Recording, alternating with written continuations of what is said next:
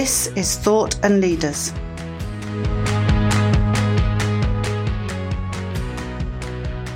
Hello, and welcome again to another global podcast from Thought and Leaders. As you know, I scour this beautiful, magnificent, wonderful world to find the greatest thought leaders out there from all walks of life. This week is absolutely no exception to that rule. I have with me the botanist, Joshua Stiles. Hello, Joshua. Hello, Jonathan. You okay? Brilliant. Now, you've been making a bit of a name for yourself here in the United Kingdom as the plant guy, the guy who is saving some really obscure plants, actually, aren't you? Other people think they're obscure, but I'm certainly very familiar with them. You started getting into botany, into plants at what age, and how did it all come about? I was about 6 or 7 from memory. Right. And I started growing like fruit and veg in my garden and watched Gardener's World quite a lot, which is how I initially got interested in plants. I remember growing up watching Monty Don as well. Monty, yeah. Yeah, and he was really, really endorsing wildflower seeds. And so I remember when I was still really, really young, begging for my mum to buy me some wildflower seeds. And she did. And we got this wildflower patch. And I just remember sitting there and watching all of these wildflowers and the sheer number of interactions between them with solitary bees and beetles and butterflies and all sorts of other things. And then I looked at the rest of my garden, which was still for fruit and veg, and it was just desolate by comparison. I removed all of my fruit and veg and replaced it with wildflowers. And through loads of volunteering, that led on to a degree, and here I am. How many kinds of sweet flowers grow in an English country garden? It's been noticeable for at least 5 years, I would say, in the United Kingdom that bees have been dwindling. Yeah, we're in a biodiversity crisis at the moment. And it's no surprise that insect and other species numbers are dwindling when plants, the fundamental basis of all life on Earth, are in decline. So in Britain, 1 in 3 of our native plant species have shown significant declines over the past 50 to 100 years, whilst 1 in 5 are threatened with extinction, pretty imminent extinction as well. Are you being the Grim Reaper here? Or, I mean, how bad is this? Very, very bad. So when people say species are threatened with extinction, they generally mean that the species is red listed, either critically endangered, or 1 degree below endangered, vulnerable. So these are species that have undergone significant declines over such a short period of time. For example, one of the species I work with, Lesser bladderwort, it's red list vulnerable. And since the turn of the Second World War, Lesser bladderwort has been lost from most of its sites in England. There are actually very few sites where you can see this species now. Over such a short period, these are species that have declined significantly. When you say a short period, Josh, one of the things in terms of global warming is how very steep the curve has got in a relatively short time. The landscape is changing, the landscape is crying. Thousands of acres of forest are dying.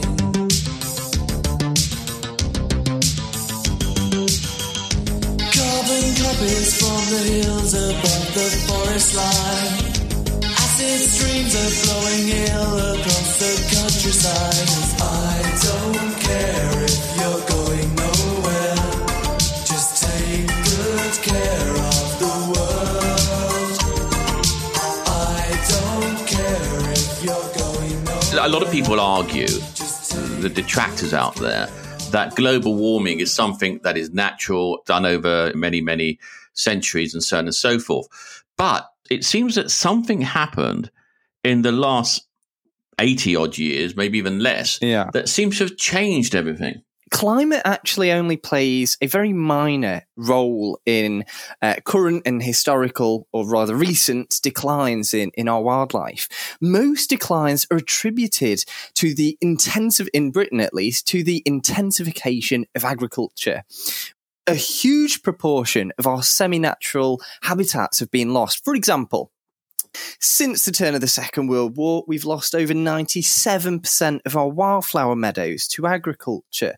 We've lost in the northwest of England, which is where I am. I've lost over 98% of our peat bogs, and these peat bogs are really, really important habitats. They cover about 3% of the Earth's surface, but actually, peat bogs internationally hold more carbon than all of the planet's forests combined. Just explain what the implications are of these peat bogs holding this carbon. What are the implications? What does it mean? Peat bogs are a enormous resource when it comes to climate change because they are significant carbon sinks. When you consider a woodland and trees are great carbon sinks in the short term until they die and release all that carbon back into the atmosphere.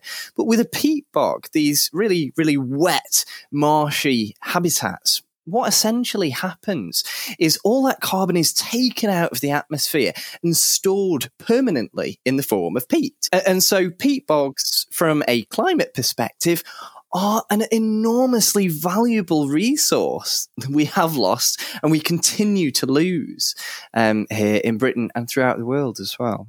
Are you saying that these plants are more important or just as important as cereals? The way that we farm is completely unsustainable. And when we look at biodiversity loss, we're not just losing wildlife, we are losing something incredibly valuable to our agricultural systems. We're losing a lot of pollinating insects. When we lose semi-natural habitats near agricultural land, studies have shown that predators of crop pests decline, and so farmers have to spend more on pesticides.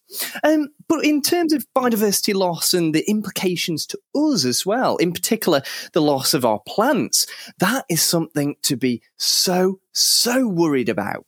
40% of our pharmaceuticals, our drugs, are derived from plants. About 70% of our top prescription drugs come from plants.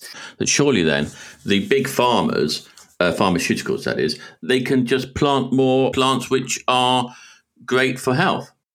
Yes and no. Most of our plant species worldwide have not been screened for potential chemicals that could be used in drugs, essentially.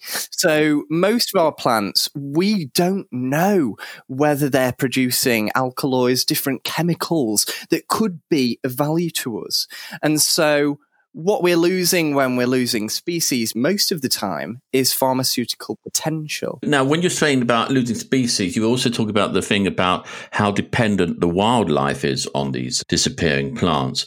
Are they also endangered in terms of extinction? With the rarer plant species, you'll often get very rare invertebrates that are solely dependent on them.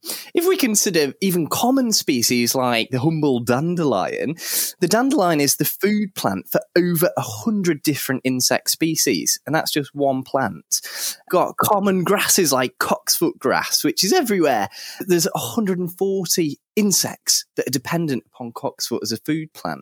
So when we're losing all of this abundance of species, what we're losing is a huge amount of diversity, and we're replacing it with a monoculture, which is pretty much just a desolate space, an ecological desert.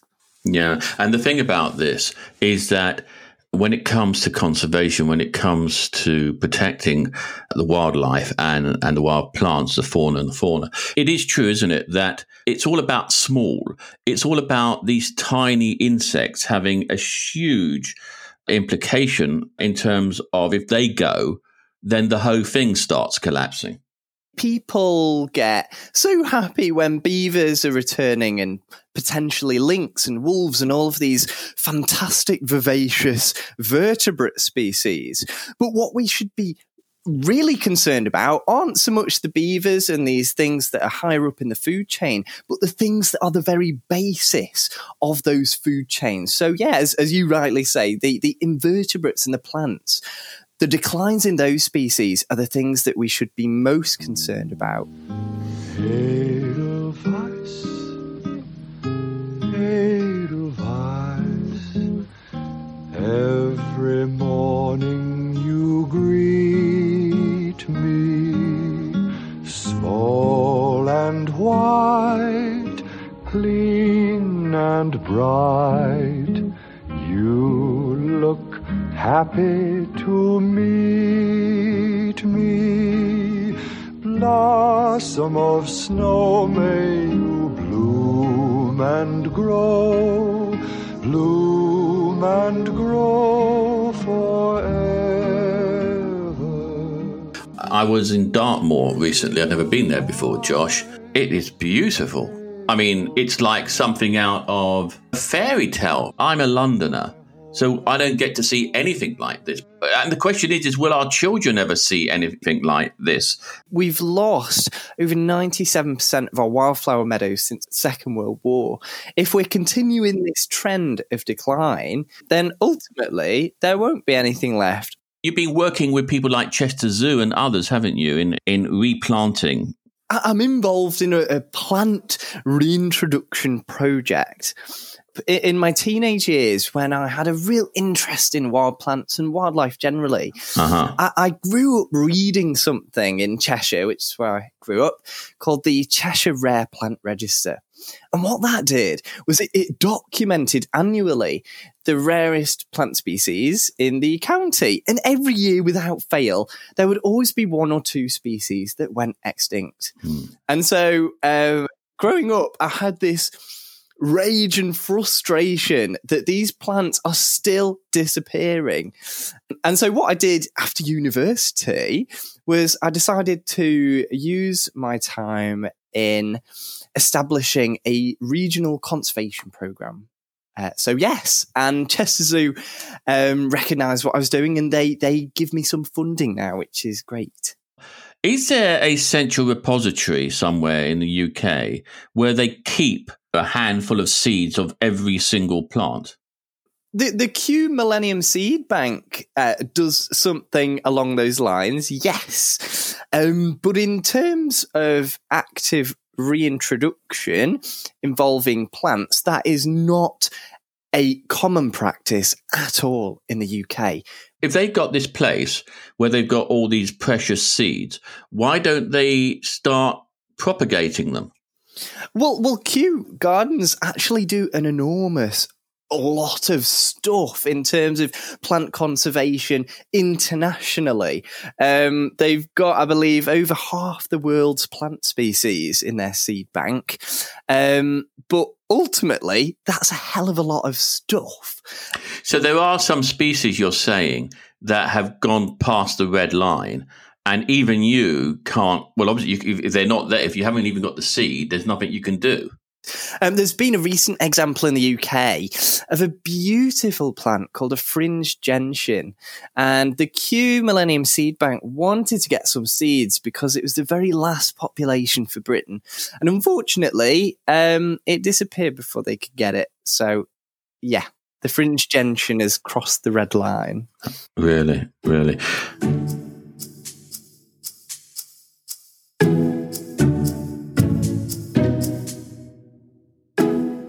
One of your favourite plants, I know, because you were talking about it throughout the national media, is a plant that can trap a fly in nanoseconds. Is that right? Oh, not a fly. There's a plant called Lesser bladderwort, and it's an aquatic plant that grows in very, very nutrient-poor environments. And so the bladderworts in the genus Utricularia have all evolved to fill this niche where they are able to live in very, very nutrient-poor habitats. And the way they get around living in these really, really harsh environments plants is they trap and digest aquatic invertebrates. And so what they have are these little bladder-like structures that have little trapdoors, essentially, and little trigger hairs. And when an invertebrate, like a mosquito larva, for example, goes past these trigger hairs, this little bladder-like trap sucks in the mosquito larva and digests it. And that's how they get their nutriment. No way. Yeah. And the bladderworts are amongst the fastest plants on Earth as well. So they can do this. They can open their trapdoor and suck in their prey in 1/10,000th of a second. And I just find them incredible. Are you saying that this serial killing plant is native to the UK? So we actually have 13 different carnivorous plant species in the UK, or should I say 12 actually. One's extinct. I'm sorry to hear that. Yeah. Right, Quite right. A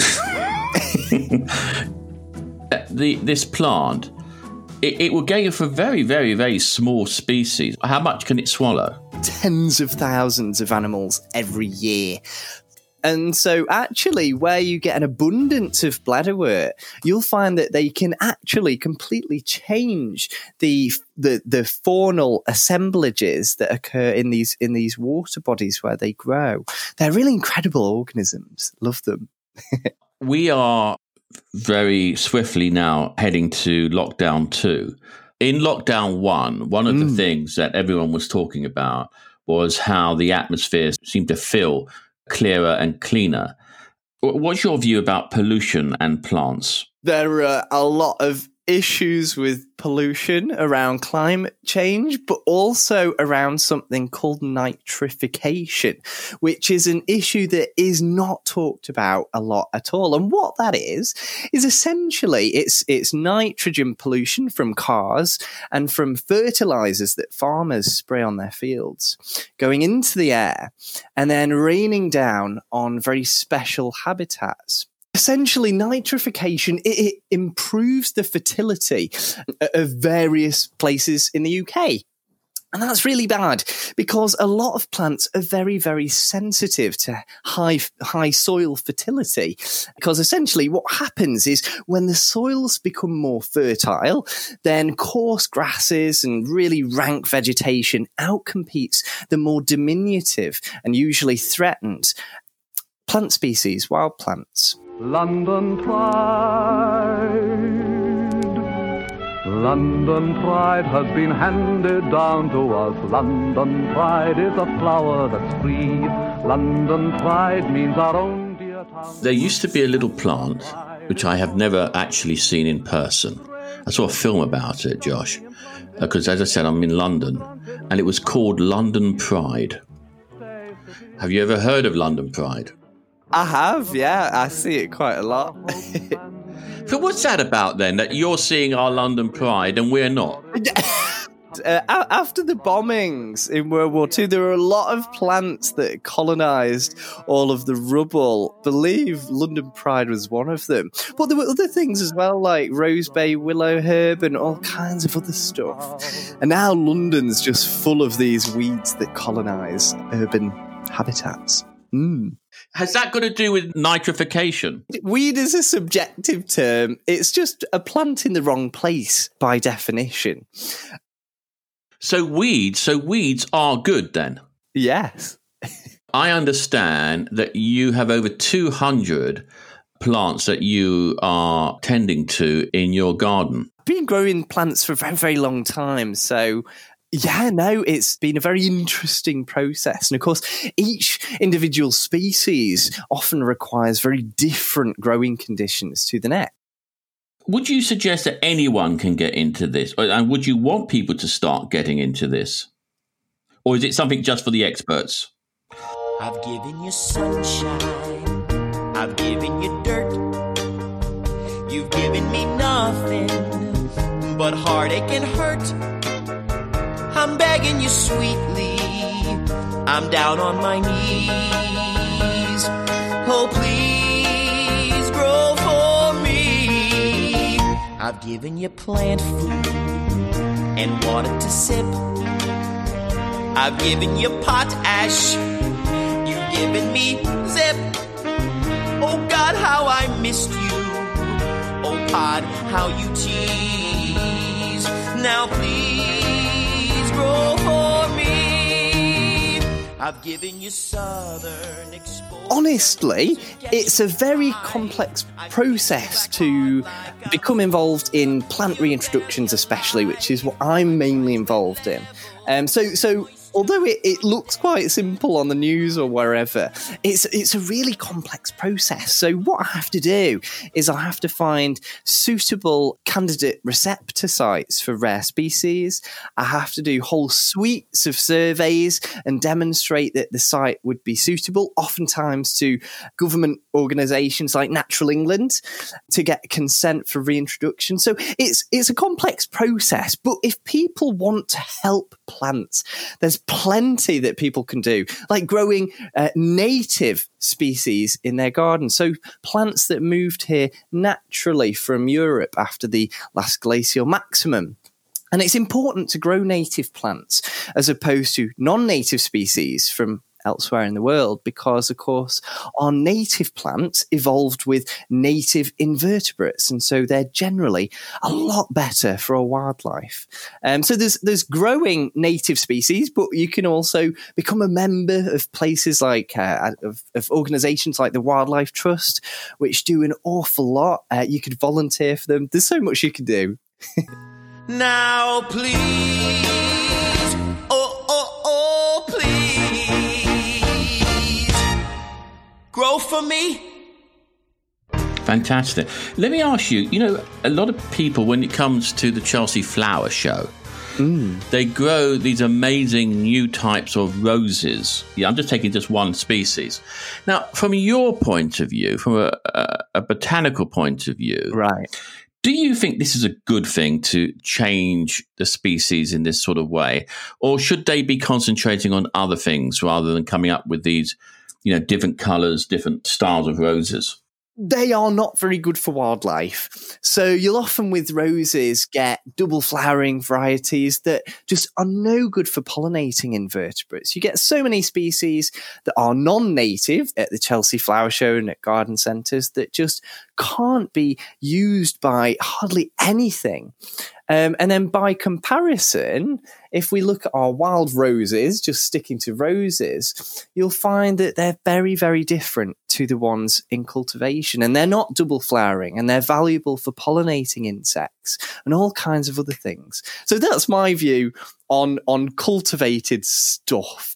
I prefer to grow native plant species because, as well as the aesthetic appeal that they provide, they are so good for wildlife. So my garden this summer has just been swarming with some of the cutest invertebrates you'll see in your life. It's great. Yeah. What do your neighbours think about all these insects? My landlord's being very forgiving. I did see you on TV scooping out something from a bog, and I was thinking, okay. Would gardeners really want to grow this stuff?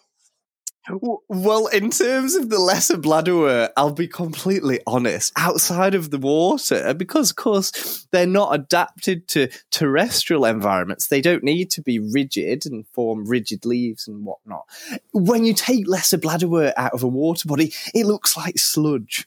But you'll have to take my word for it. It does look very nice underwater. There was one that they showed on BBC News whilst they were interviewing you, which was a very delicate little flower. And it was almost transparent, some of the little nodules on it. Right.